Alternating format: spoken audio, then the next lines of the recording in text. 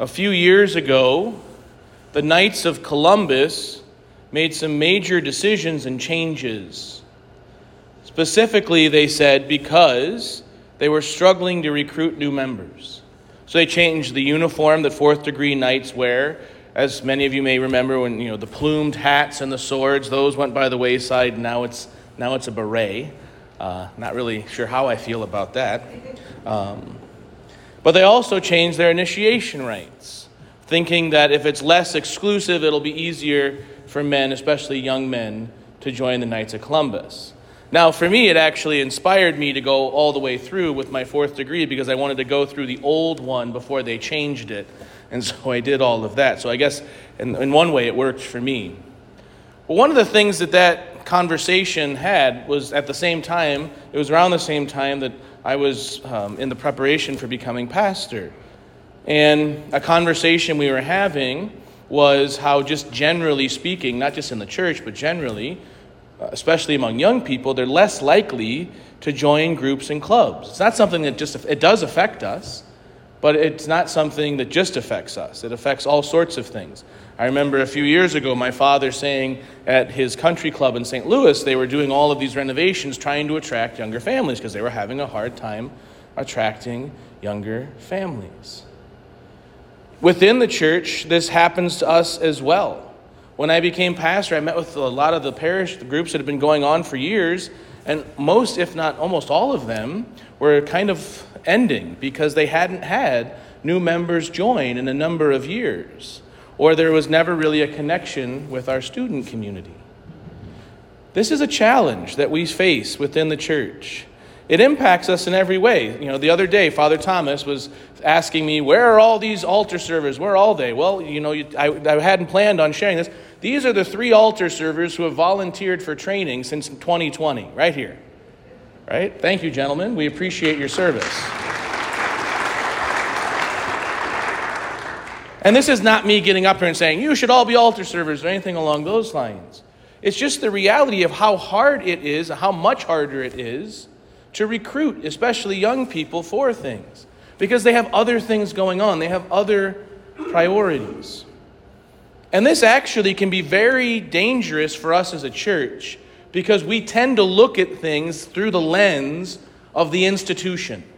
If we aren't doing A, B, and C, if we aren't doing these particular programs, or we don't have these particular ministries, we are failing as a church. This is a really institutional, monolithic way of looking at the church. That we're in, and also creates artificial competition. If St. John's or St. Charles does something, we have to do it, and we have to do it better. But what does it do? It doesn't really address the underlying issues. It doesn't address the realities that we face. We can do all of those things, but will lives be changed? When I was going through some old files in the campus ministry file when I first got here, it was from about 20 years before I arrived, and they were tracking the quote-unquote success of a retreat.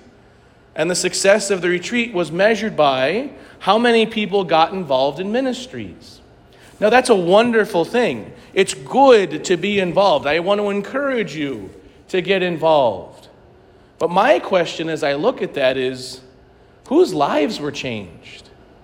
Who is still practicing the faith? Because ultimately, that's what we're about. We can have all these wonderful ministries with all these people in them, but our lives being changed. Are people giving their whole self to following Jesus Christ, to taking up their cross and living their Catholic courageously and with conviction? And that's harder to measure. It's also harder to get someone to that level. But Jesus in the gospel today shows us the model that he used to build the church. And the first thing is this: he built relationships. Everything in this gospel is predicated upon the depth of Jesus' relationship with Peter, James, and John. He loved them. He spent time with them. He invested deeply into them. So that when he called them, they followed not because they understood, but because they knew that the person asking them loved them. And so as we look at the world around us and we ask ourselves, what can my response be? The first thing is that each and every one of us has the ability to build relationships. And we don't have to have all of these relationships. You don't have to know everyone, and everyone doesn't have to know you. But who are those 2 or 3 people in your life into whom you can deeply invest? And here's the beauty of Christian vocations. Most of you at this Mass are married and have children. There it is, right there. Those are the relationships right in front of you. Those are the people into whom you are called to invest deeply, as Jesus did in Peter, James, and John.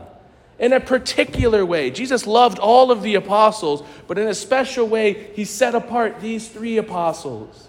In your life, those people who you choose to set apart and invest everything into. When you need to call them to conversion or new life, they may follow you because why? Because they trust you, because you've earned the right to be heard. And so we are called to build deep and abiding relationships.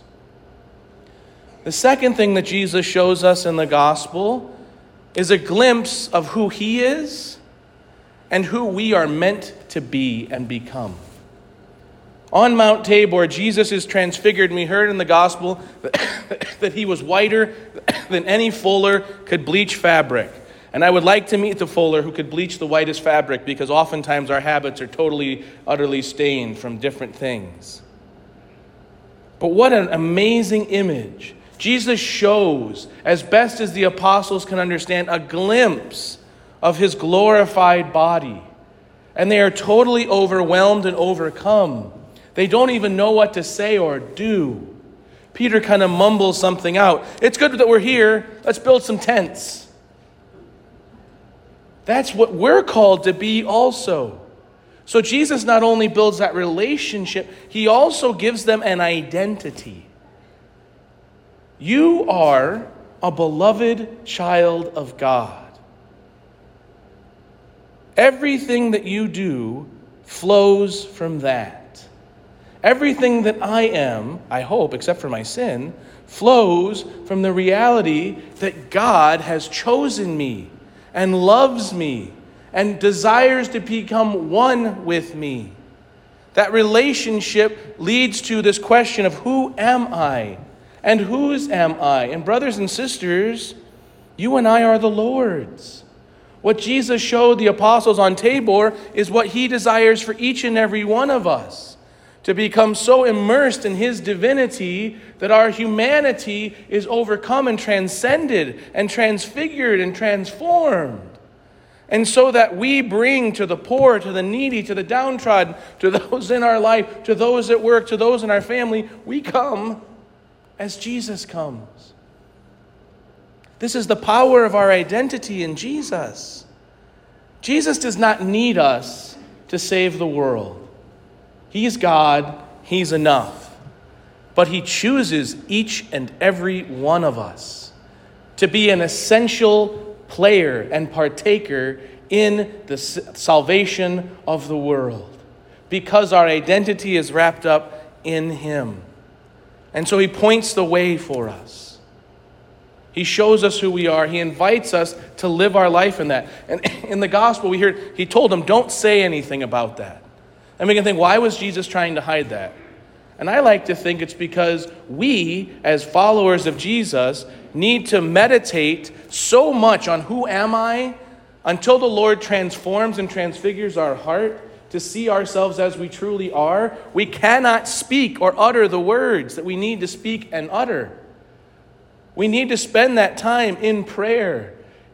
We need to spend that time growing in virtue. We need to spend that time meditating on all of these divine truths so that we can be transformed. So that who I am flows from that encounter, that deep, abiding encounter with God who has made his dwelling in my heart through the indwelling of the Holy Spirit. And so we need to spend time with this. This might seem self-serving, but we need to spend prayer time every day on the fact that I am God's beloved child. Because when we get that, it just falls into place. And as St. Paul says so beautifully, if God is for us, who can be against us? How can he say that? Because he's known that love. Because his identity is totally wrapped up in Jesus. And when we have that, then we can go forward and be on mission with the Lord. Then we can come down the mountain. And Jesus shows us how to do that in the gospel. The first thing is the words from God the Father. Listen to him. We need to shape and form our hearts according to God's revelation in Scripture and in the teachings of the church. We need to listen to Jesus. We especially need to listen to Jesus in those areas of our life where we constantly kick up against the goad, where it's hard to follow him. Because he has a word that he desires to speak into our lives. And his word is always freedom, peace, and joy.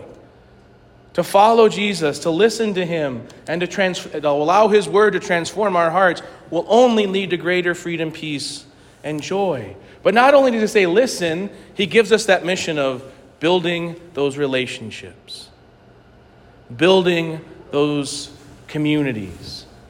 He doesn't say to the apostles, go and build institutions that will last forever. He doesn't even say, I will build you a parish and your parish will be there forever. He says, I will be with you until the end of the age. I, Jesus, God, will be with you. So our mission is not to prop up in a way the institution, but it's to lead people to that new life in Christ. The church provides the grace for that. The church is the place where that happens. If we can't do that with each other, woe to us, it's going to be a difficult life. But the mission is to go to those 2 or 3 people, to listen to the word of God, and to see how it changes everything for all of us. Because though we don't have the number of ministries that we once had as a parish, the impact that we're having, especially on campus, is almost exponentially more than we had 12 years ago when I first came to St. Paul's. Because when we allow ourselves to recognize the need for relationship and build authentic relationships, when those relationships lead to an identity in Christ, it sends us forth. We cannot help but go to share the good news, to conform our lives radically to Christ, and to build up others to follow Jesus. For this we are made. For this Jesus came into the world. Let's go. Let's follow him. Let's do this great work because we are made for this. We are made to be with Jesus, to be like Jesus, and not only to see him as he is, but to be transformed into him by his grace and his mercy.